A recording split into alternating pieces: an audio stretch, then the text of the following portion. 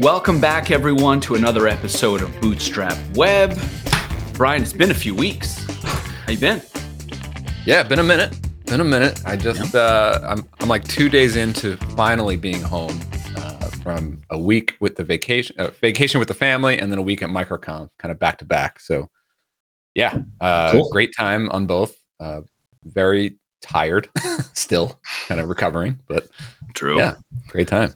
Nice. I also went away for spring break.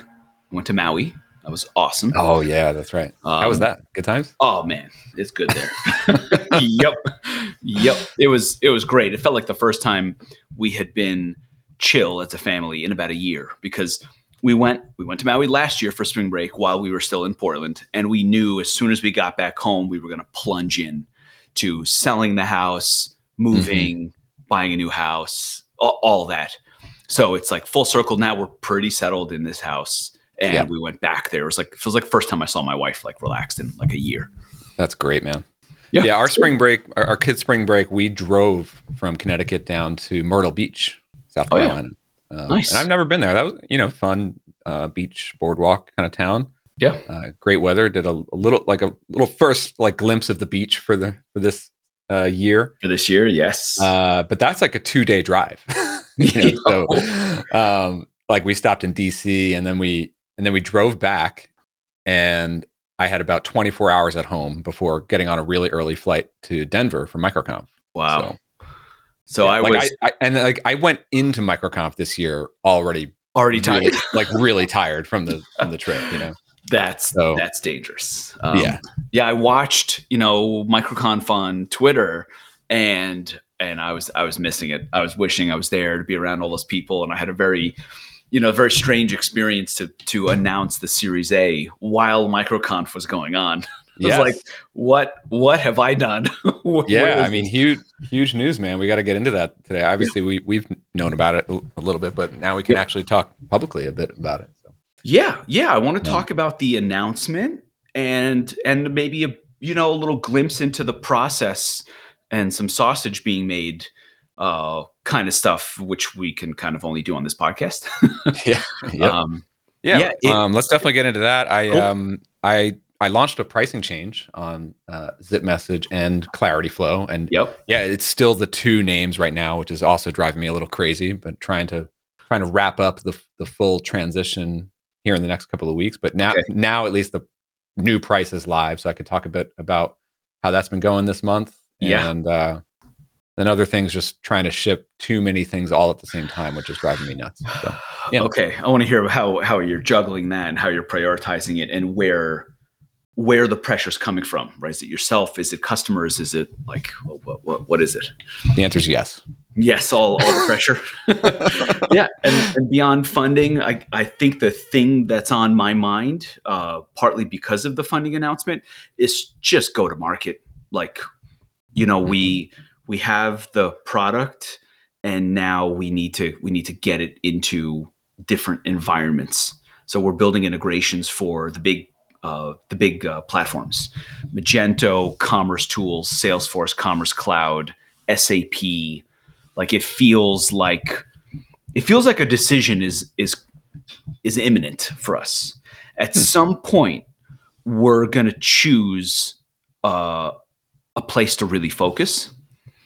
And I have two big bets down on the table. So I want to talk about that and how we're experimenting with both. I got some questions on that, but let's get into the raise, man. So that was the big news this week. Yeah. I'm always a little hesitant to what can we actually talk about on air here? We can talk about a lot because there's no solicitation, right? Mm-hmm. The round is closed, and I'm not asking for money. So because of that, you can talk pretty publicly. Mm-hmm. At the same time, there's always stuff that you don't want to talk about, and it almost feels like cultural norms around it more so than legal. Like, you don't say who over email, and you're talking to a potential investor, you give a lot of details. This is the check size of the lead investor. This is what they did. This is the valuation. This is these different terms and warrants and whatever else are attached to it. And then publicly, you kind of just go headline, leave out a lot of details. And so you saw the articles And those are also not coincidental, right? It's PR. Yeah, I mean, I'm actually interested in the whole PR splash and how that was all coordinated. So, I mean, we're recording this Friday, April 21st. When did you actually break the news? A couple days ago, right? Yes, I think it was on Tuesday. That's right. Mm-hmm. So you basically talk to news day. Yeah, you talk to reporters a few weeks ahead of time, and then you go around and do interviews, and then you choose one that gets the exclusive, and they get to publish it first. Yeah. Who was that for you? That was Axios. Oh, nice. Yep. Had a great conversation with the reporter there. She asked for the exclusive. We thought about it, and then it made sense. Very cool. And so you're trying to, you're trying to do as much all at once as possible so that it gets the most amplification. So Elizabeth, our director of marketing, ran the process. Okay, I have a ton of questions, but let's rewind. When did you actually start the process of raising, and then when did it actually close? Yes, so I started fundraising while we were still in Portland. Okay, that tells you how long ago. That's over a year ago, isn't it? No, not a year. I guess June-ish, and we left Portland around in mid-July, something like that. Got it. Okay. So. Right. So the way the process, and it was a very different world. Ooh. I experienced the change in the world. Mm-hmm. So my particular experience, everyone's got their own version of the experience. My version of the experience was e-commerce was super hot. The market funding e-commerce enablement was super hot. Checkout was unavoidable. You couldn't go to Twitter without seeing something about Fast or Bolt or Tweet Threads or Stripe, Mafia or Shopify. It was just everywhere. Mm-hmm. And so that made for an environment where it pushed us to just go faster, just go to market. There's so much attention. You have credibility, right? Our team has processed billions of dollars. Just go raise your hand and raise a $20 million Series A like everyone else. No big deal. That is the environment as we started going to market to raise money. And on the product side, it was also metrics don't matter. Just get the product out there, get our first cohort of customers, and just go raise money. So that was the world that we got ourselves ready to fundraise in. And we did the pitch deck, you do all the stuff, you get all the materials going, and then you use your network and you try to create as much demand as possible. So you're doing 40, 50 meetings in the span of 2 weeks. And, obviously this is not your first rodeo or our first rodeo, but I feel like you're also just generally really well connected, especially so going into this process, this is not your first rodeo at raising and really making it happen. So yes, and that matters. And that, at least for me, the way it makes sense for me to do, I have investor conversations all year round. I like them. I enjoy them. I learn from them. I learn how I'm talking about things. It helps me position the company and understand what's happening in the finance market as much as the merchant market. So I just enjoy it. And I see it as my job. So yes, there's a lot of warm connections to reach out to. And in the months leading up to it, you start to increase those conversations and you're increasing demand. And then you're basically saying, I'll let you know when we kick things off. So, how do you start to position those conversations when you're not officially starting yet, but maybe in the next 2 to 3 months, you're going to start. So you're starting to plant the seed, so I think we're planning a Series A later in the year. Just want to give you advance notice, that sort of stuff. Yeah. You'll get cold emails because one of the key things to recognize is that they have a job to do, and their job is to deploy money. So they're the salespeople doing cold outreach, looking for leads. And you are the customer.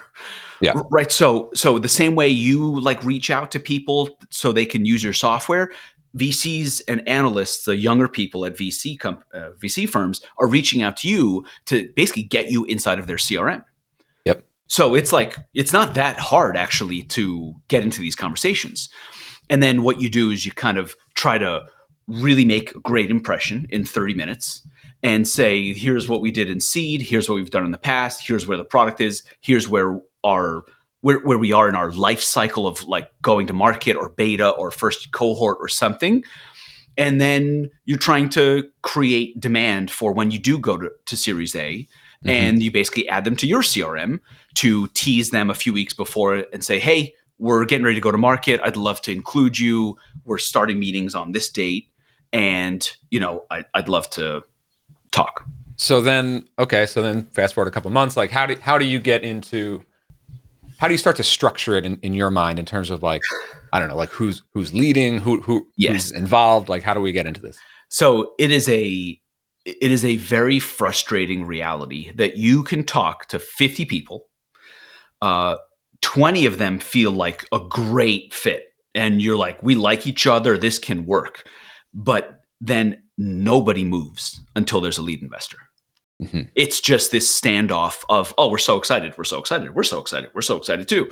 But nothing moves until someone steps all the way up and says, we would like to lead you around. Here is a term sheet. So I'm glossing over and so my, super basic understanding here is a lead investor is the one who proposes the terms or negotiates or finalizes the term sheet with you, and everyone else who's not a lead investor sort of is like, yes or no, I'm in for those terms. Yep, exactly right. So they're setting the terms, they're taking the board seat, they're taking the risk, they're putting their reputation on the line, like the whole deal. They are your savior. They're the ones saying, everyone says they're interested, we are going to go all the way in. And, these partners that you're talking to, they probably get 2 or 3 deals a year. So, and then they're going to work with you for 5 to 10 years. So they are taking a substantial risk.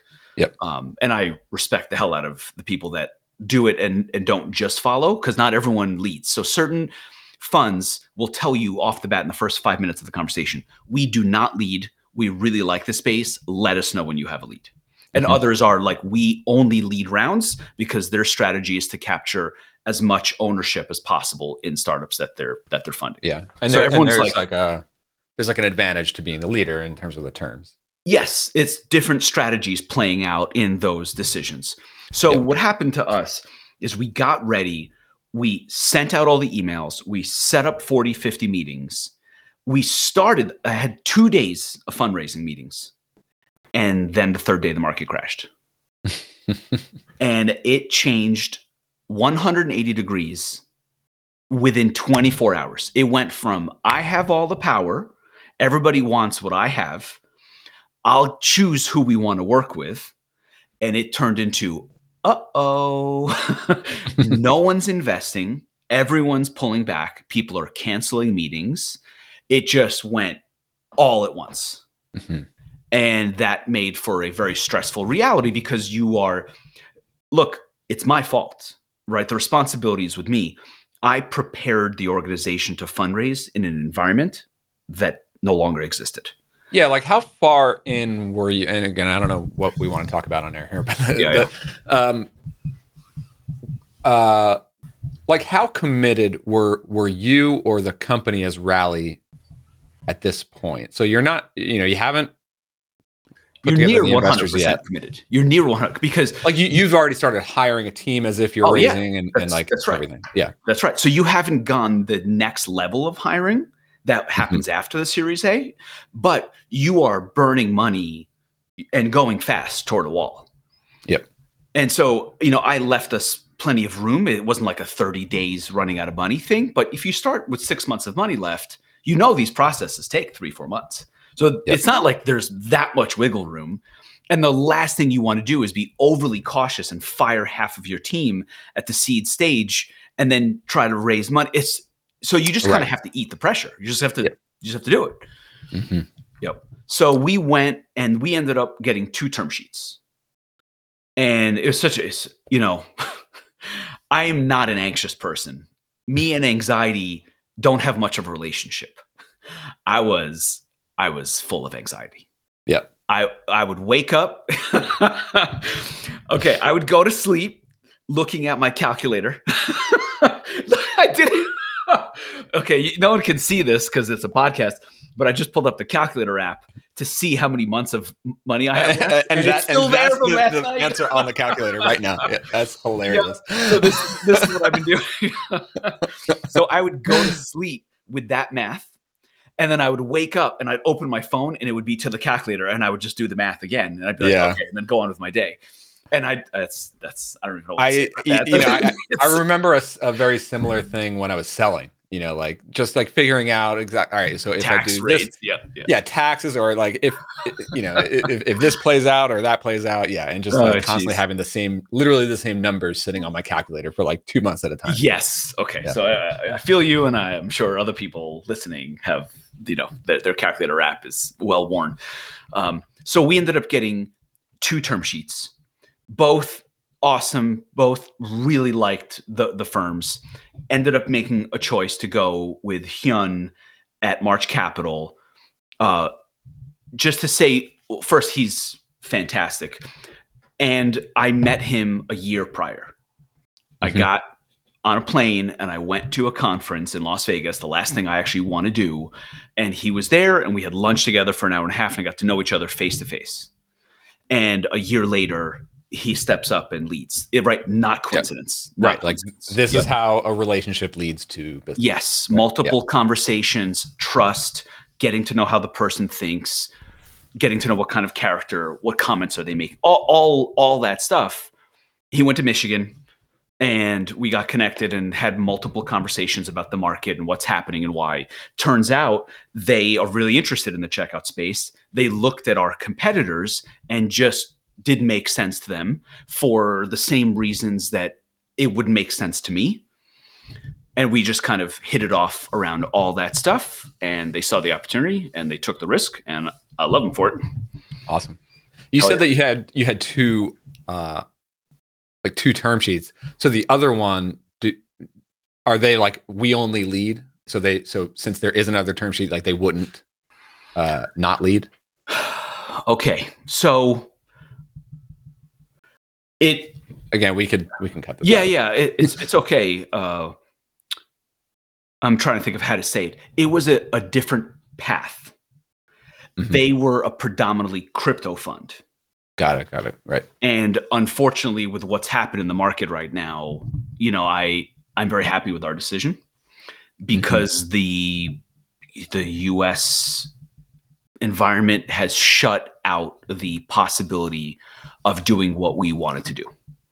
And that sucks, but that is the reality. It is nearly impossible to raise money and launch a token and hand out ownership to your customers the way we wanted to do it in the US right now. You, as a corporation that's like, Delaware C Corp, it is nearly impossible to do. Yeah. And that like could have made sense last year, right? Like I still think it makes sense. Yeah, it still makes sense. I don't care what the reputation of the technology is. What it enables is going to happen. It's just, you just can't do it now. So that's just is what it is. Got it. Yeah. So it was a crossroads, and we went with what we thought made sense, and I'm happy with the decision. And now we have. I'm thinking back to like the conversations I had. So I went out to LA and I met the other people at March Capital, to like really get to know everyone. And they're great quality people in Santa Monica. Like it's an awesome fund. And it was really fun to rub up against how ambitious they are. I was going to ask you, like, they want to build big companies. That's what they want to do. No messing around. Where does Rally and this deal fit in their context? Like, how many deals are they doing a year? Like, and are they really focused on this space or diversifying, or what does that look like? They are generally more later stage. So it's like Series A and up, right? So they have 1.6 billion under management. They just raised a $650 million fund, and they write like $50, $60 million checks. Right. So that's not what they did with us. They basically came in early in the life cycle for them, relatively speaking, when they went with us. Got it. So we feel great that, we have a partner that doesn't stop at Series A. Yep. But we have a lot of pressure on us to justify the continued investment. Yeah. Yep. Very cool. So, all right, like let's fast forward. I mean, yes. So you close, and can you talk about like when you closed it, like, and then the process from then to now? Yes, the first money, which was March Capital, right after the negotiation, all that stuff, we brought Hyun onto the board, and that first money came in over the summer, and then over the span of a few months, we raised the rest of the money. A bunch of existing investors came back in. 2 new investors joined, Alumni Ventures and Kraken Ventures. And then, then you start to think to yourself, okay, how do we take most advantage of this announcement? Because it's one of those moments where you get attention as a company. And so you make the most of it on your terms. You don't just say, hey, the round is closed, therefore we must announce. No, you wait until it's most opportune. And so that's what we did. And then you kind of, and that's the thing with PR in general, right? Like you need a newsworthy, like everyone wants to be covered and get exposure and get a link and all that stuff. But like just having a product that exists is usually not enough. Like that I think that's why, at least my understanding, that's why these funding announcements happen, because like that's a big newsworthy event that you can actually get a PR push from. That's right, because there are multiple parties that are involved. The investors are involved, the market, and the company. And generally speaking, you want more than just the funding announcement, because then it makes it more interesting. The other way to look at it, like the way we're looking at it, is no, the funding announcement is enough to break through right now because checkout products have struggled.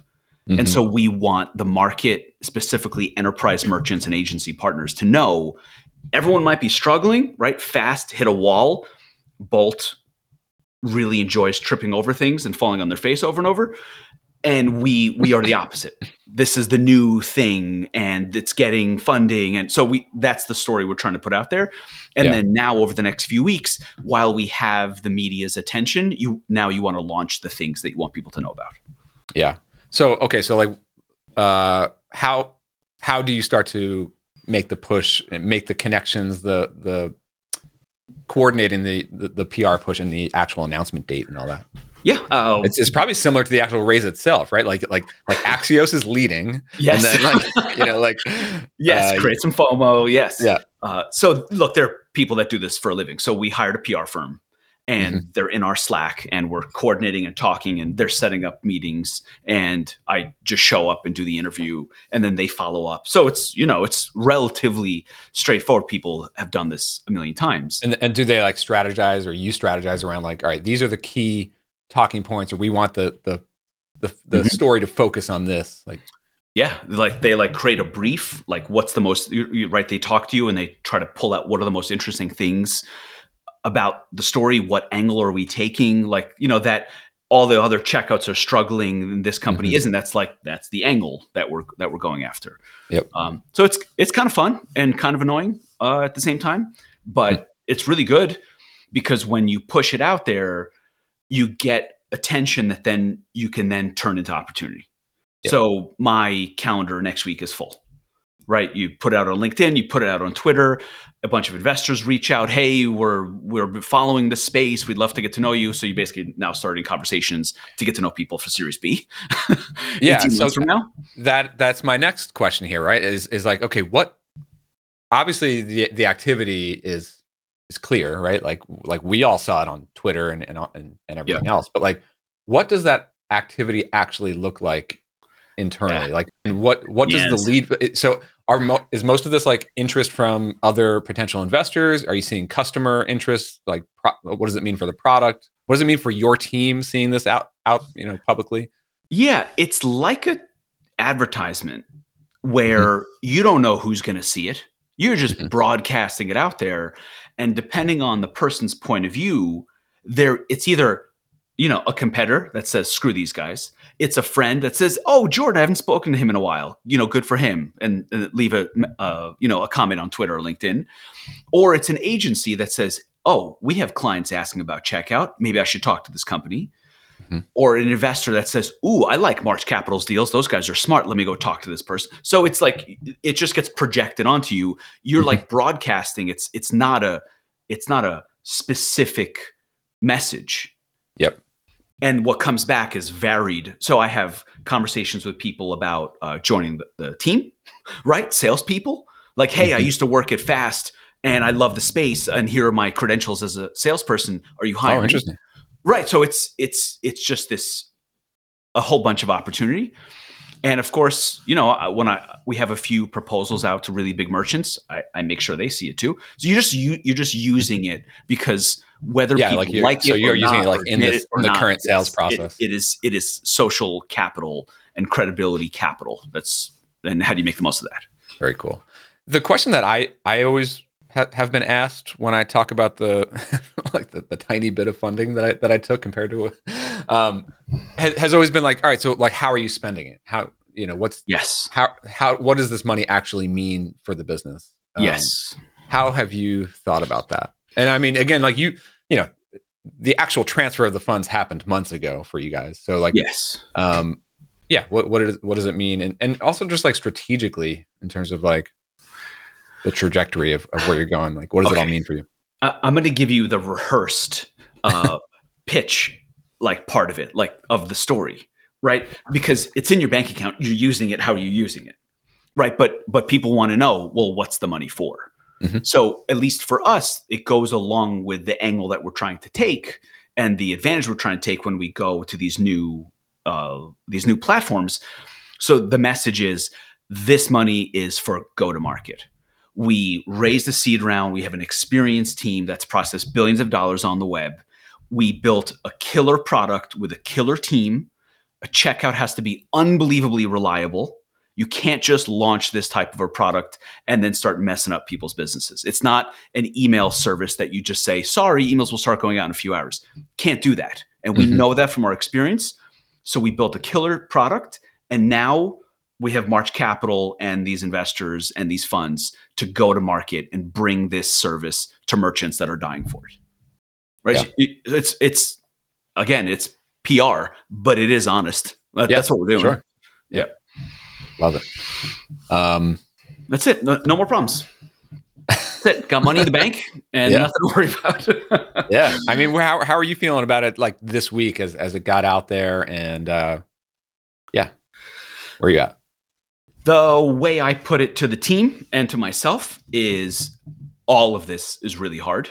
And every once in a while, you get a little shine, you have a little fun, and you may as well celebrate that and feel good about it, pat ourselves in the back a little bit, take a deep breath, look how lucky we are to be doing something that we enjoy doing and, going for something big that we enjoy. And shit, man, you may as well be happy about it. If you can't be happy in these moments, then, then reconsider. Totally, man. I mean, it's no understatement. It's huge congrats. And this thing is, it's massive. I mean, we talk about how it's like we've been at this rodeo a couple times now. And for you, it's like, what is it, like your third or fourth company now? And it's like, this is like literally like the next step of like a 10x, talk about the stair step approach. It's like, this is like the next, huge step up. So it's pretty exciting. It's a trip. If you remember when we started this podcast, I didn't think I'd be raising $18 million for a checkout company. Yeah. But here we are. But I do think often, let's transition to your stuff and to MicroConf. I think about it a lot. I don't know how the hell I did this without the funding. I respect the hell out of people who are doing it without funding. It is alchemy. It is, you have no business being able to do any of this, and you just do it anyway through grit and determination and creativity. It's awesome. So I'm happy I have both perspectives. So I'm not carried away or think, the entitlement thing or anything like that. Is all this shit is so hard, and money does make it easier, but it does not solve the problems. I was having lunch with a few folks at MicroConf, and one of the things that came up was like the mentality around raising any level of funding versus just purely bootstrapping. And I think that the thing that started to make sense to me, and I think the other folks at the table, was, this whole, like the folks who hang out at MicroConf, the generally bootstrapped founders, like we were all sort of surprised that it's not just the youngest founders out there. It's mostly folks in their 30s and 40s, a few in their 50s, right? And it's like you have to, and so it's really simple business. Like make a thing, sell a thing to customers, grow a great business. Like that's been the thing that has always made the most sense to me, and that's what attracted me, and I think most people, to the MicroConf and bootstrapping, space and all that stuff. So, but you realize that as you go through the motions, go through the rodeo a few times, like raising a little bit starts to make more sense the older that you are in this game, right? Whereas like you're in your 20s, this is a broad generalization here, but like life is cheaper. Well, life is cheaper, and also just like the idea of starting a business. Okay, so like to me in my 20s, when I'm starting to think about like launching and creating my very first business, raising funding was not the thing that I was thinking about. I was thinking about what can I build and sell as a product that somebody would buy. Yeah, and that's still what I think about today. Yeah. But like there's a cohort in the startup economy where it's like, oh, you want to start a business, then you have to go raise VC. Like that's how you start a business. Right. It's like which contagion gets you first. Exactly. Where'd you grow up? Where'd you go to school? Who are your dad's friends? Like it's a whole thing. Yeah. And so I think that there are a lot of folks who are attending MicroConf who, start the business the more traditional way of like just an old school. I got 25 grand and I'm going to make it work. All right, cool. Simple business. Yeah. And then the more, maybe you build and sell a business, build and sell another business. And then it's like, you know what? I kind of want a little breathing room on this next one. Maybe I'll raise a little bit, or maybe I'll raise a lot. Like it's like, and that's when it starts to make sense. And it's almost like folks who are at this level in the game take the funding much more seriously and much more strategically than the younger, sort of trendier, like default, and it is a bit of chasing credibility and permission. To go out and raise $2 million seed round when you're 25 years old. I don't know. It's just a different way to do it. Yeah. So. Yeah, so talk to us. I know I spoke for a long time, so we'll do my go-to-market stuff next week. But what's been going on? What do you got on the product side? Right, how's MicroConf? So Clarity Flow.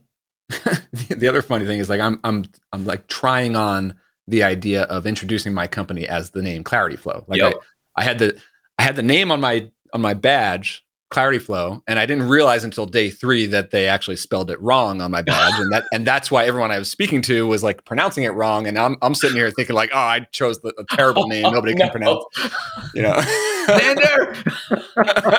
somebody over there, I don't know who it was. Good. And so no, but that was totally fine, and the okay, so what's going on? Like I've been talking about this transition from ZipMessage to Clarity Flow, and the really challenging part of it is that there are multiple changes, all that really sort of have to click into place, like not literally on the same day, but really all around the same time, because the longer of a space that we have in between some of these projects shipping, the messier this whole transition becomes.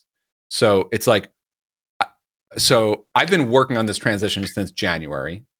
Like sort of silently, and then I announced the name publicly in March. That was when it was like mid-March when I launched like the one pager on clarityflow.com. That was the first announcement that a rebrand is happening, and this is what the new name is going to be. Now we're in April, and one of the next big pieces is the pricing change. So launching we're not just changing the name. We're not just slapping on a new domain and a new logo. It's a whole positioning change, as I've been talking about. The product is expanding. The whole reason for changing the name is because we need to tell a new story with the product. And along with that comes the pricing change. Technically, the pricing change was a lot of work because it's not just taking our existing plans and like putting a new price point on them. It was also changing the model from freemium to more traditional free trial SaaS. And so my developer spent over a month on refactoring the billing code to make the new the new plans work. And we launched the new plans on April 3rd, which was almost 3 weeks ago now. And so the new prices, we do away with the free plan. So there is no more free forever plan. We convert to a free trial, a 2-week free trial, no credit card up front. But there are a lot of features that you need to put your credit card in order to access certain features. So we do see quite a few people upgrade before the trial ends, but they still they don't get charged until the end of the 14 days. Yeah. But they put their credit card on file. And that's interesting. It's like a little stair step there. Yeah, you can still do a lot. Like you can start messaging and share a link and stuff without the credit card. But once you start to, but basically we have 3 new plans. The base one it starts at $49 and then $99 and $199. So if you need anything on these upper plans, you need to put your credit card in and click the button that says I'm going to want to upgrade on this. So it's been really interesting, launching a pricing change is always a little nerve-wracking, but April 3rd it went live. And what this means is for new customers going forward, we have not changed the prices on existing customers. Okay. I think we will later in the year. We're going to give them plenty of runway time to upgrade themselves and get access to the new stuff. But that push is not happening yet for legacy customers. But this was just April 3rd, get it out there for new customers, right? It's, and I always have this mentality in every product that I've ever launched. Before I launch it, it's there is a significant chance that this will fall flat on its face and nobody is going to buy this thing. And that's every performer's recurring. It's almost completely irrational at this point, but it's absolutely real. Right, still can't avoid it. But you really go through it though. I really believe that once we launch this thing, there's a chance that we're not going to get a single conversion in the weeks after. It's scary. It was good to see we did have conversions on day 1 and day 2 and day 3. Okay. So it was nice to see not only people signing up for trials, but actually pretty quickly starting to put their credit cards in to access some of these other features.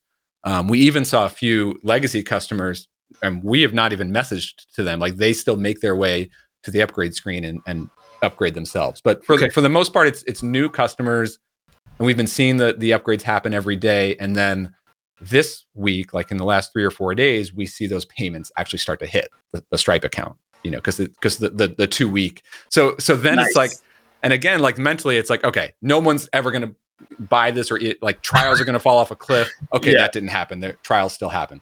Okay, but nobody's going to actually put it in their credit card. No, they actually do put in their credit card, and that's fine.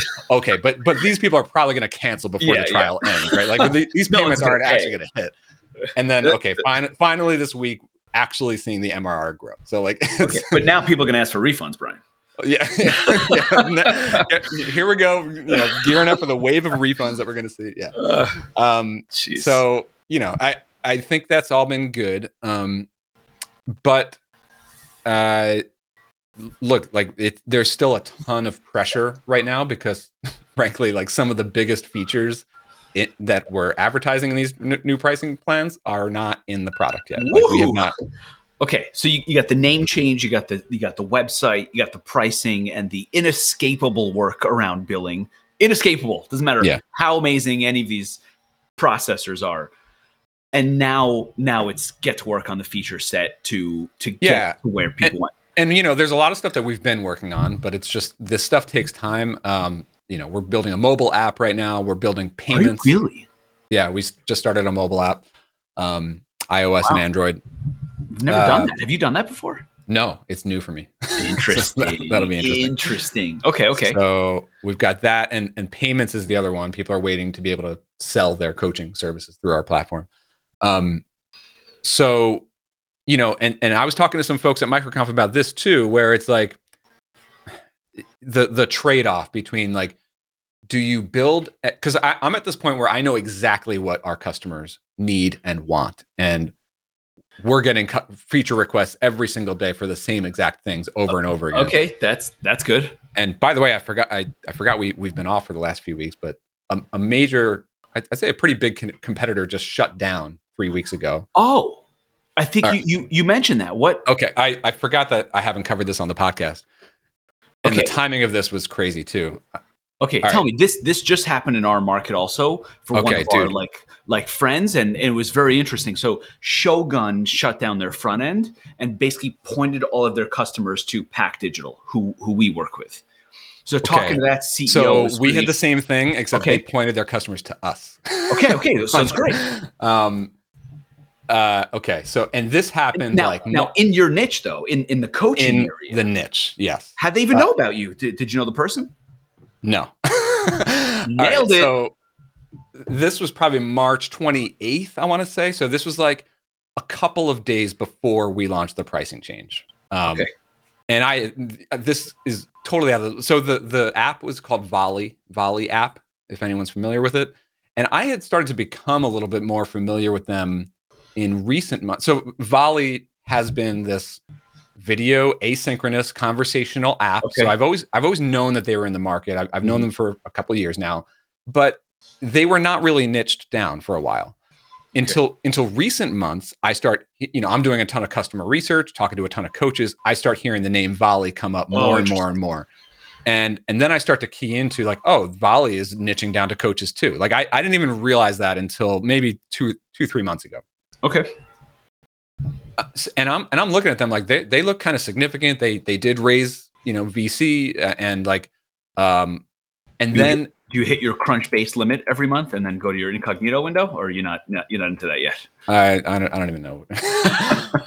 But like with competitors generally, I take a quick look at them, but I don't focus a lot of energy on them at all. I just know that they're out there and some customers mention them sometimes, and that's about it. Fair.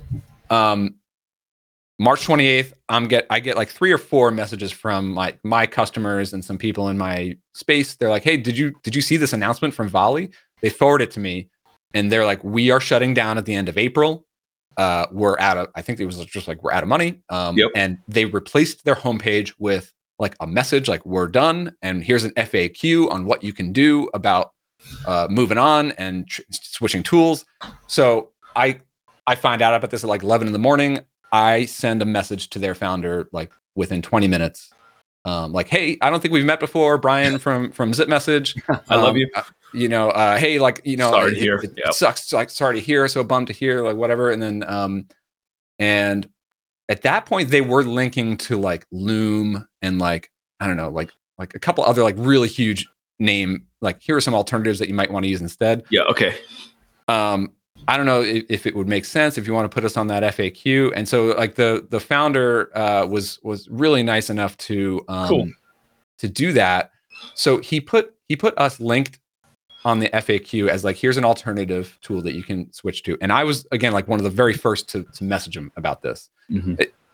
5 or 6 days later, there was like 8 more competitors that sort of followed on the same thing. Fair enough. But for like 4 or 5 days there, like we were the only like niche coaching tool on the page, and we were seeing signups all day long from this, right? Okay.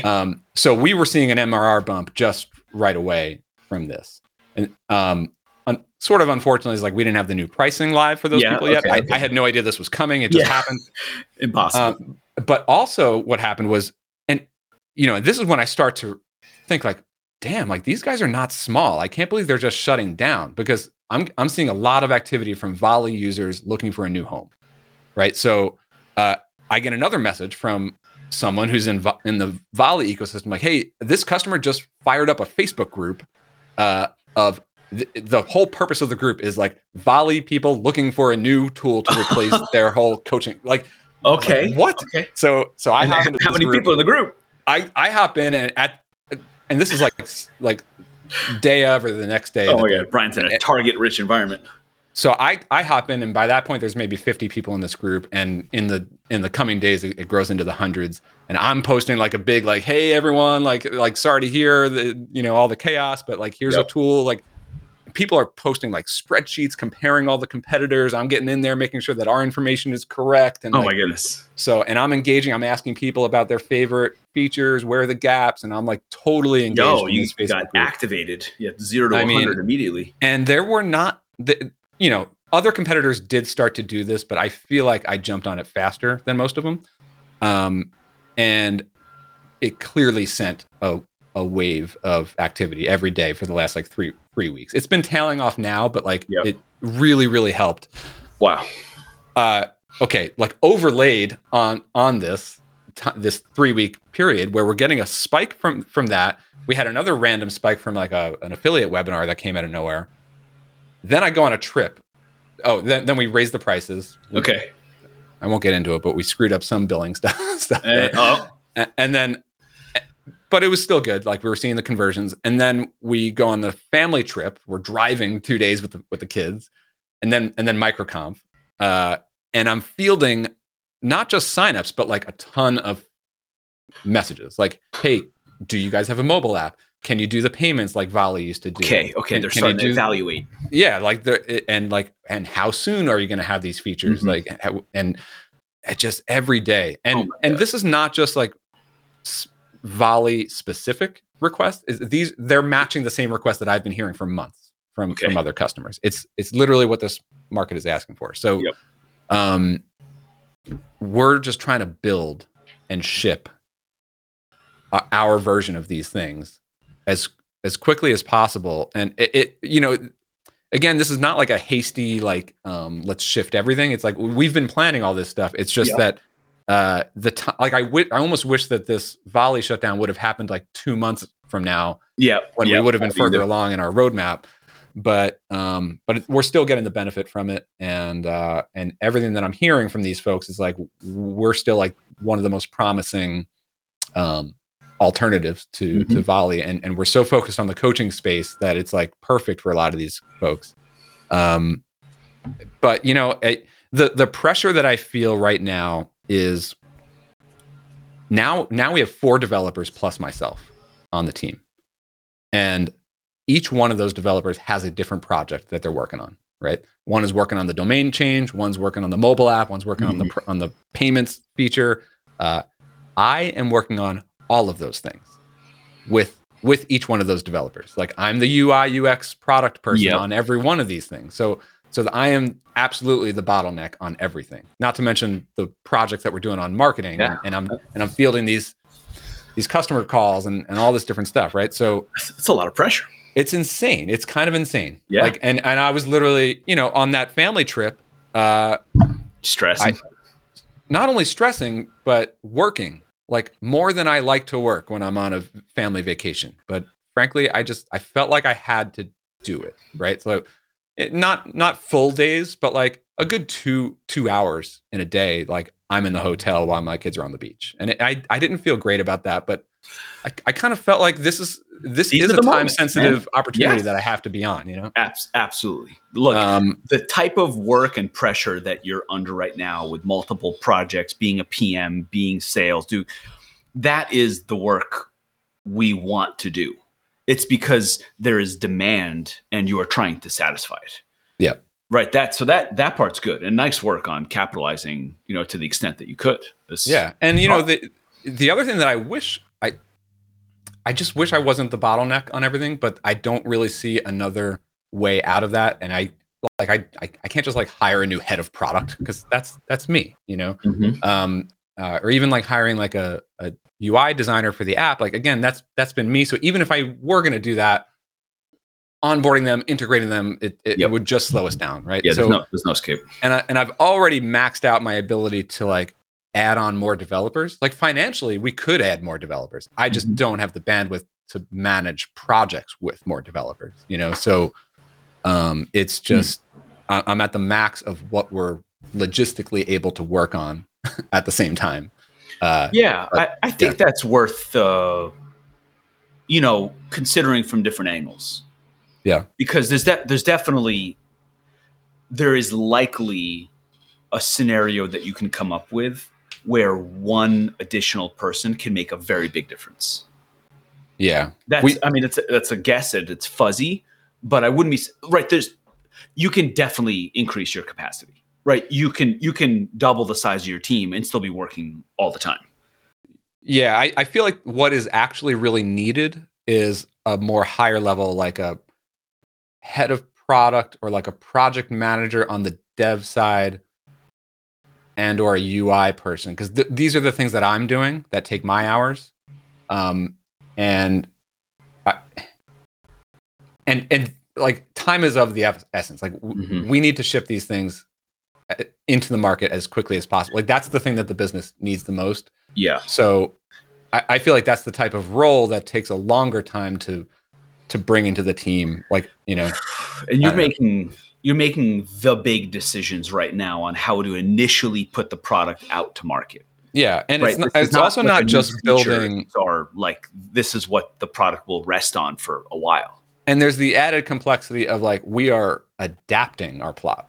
Like we started as zip message. Yeah. So it's not like we're just building a totally new thing from scratch. It's like we're taking existing things, we're reorganizing the UI, we're adapting the database structure, the models to accommodate this new vision for Clarity Flow, which makes every feature even that much more complex. Plus, we're shipping to live customers, so like we have to make sure we're not breaking shit as we do it, you know. So it's yep. And I was talking to some folks at MicroConf where it's like you could either go into a cave and build for a year or more and not sell, and have the perfect product at the end of that year. Don't do that. Don't do that. And that's not me. You know, I build the skateboard and then turn it into a bicycle and then into a car, right? And we're selling the whole time.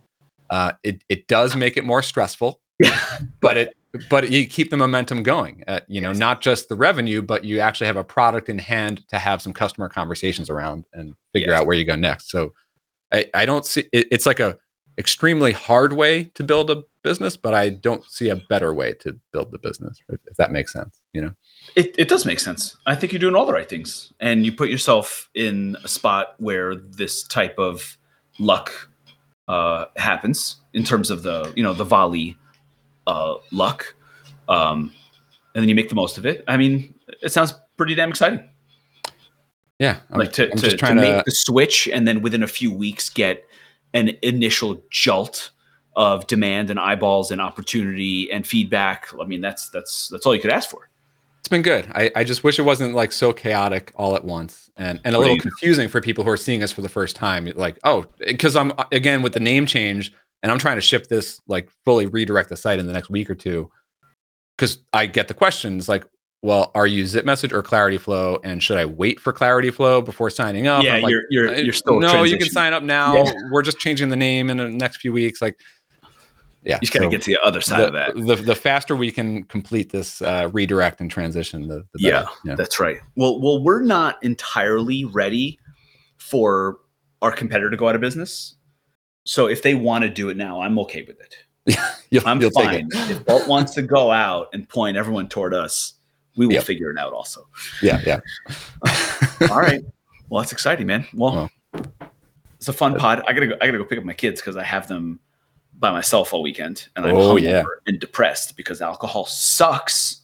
Sucks, dude. That was me in Denver because it was like alcohol plus altitude was really rocking my world last week. Yeah, that hurts your brain. Like half like just lacking sleep all in the same week. So yeah. Oh yeah, that's handicapping your brain power. No, we went to a comedy show last night, which was fun. But when you're sitting watching comedy, what do? You have a drink. Of course. And I woke up this morning like fully in depression. I was like, oh, that's why I don't drink alcohol anymore. Yep. There you go. Well, all right, folks. Well, it's Friday. Right. Great episode. It's fun. Yeah. This was a good catch up. All right. Cool. All right. Later, folks. Hey, everyone.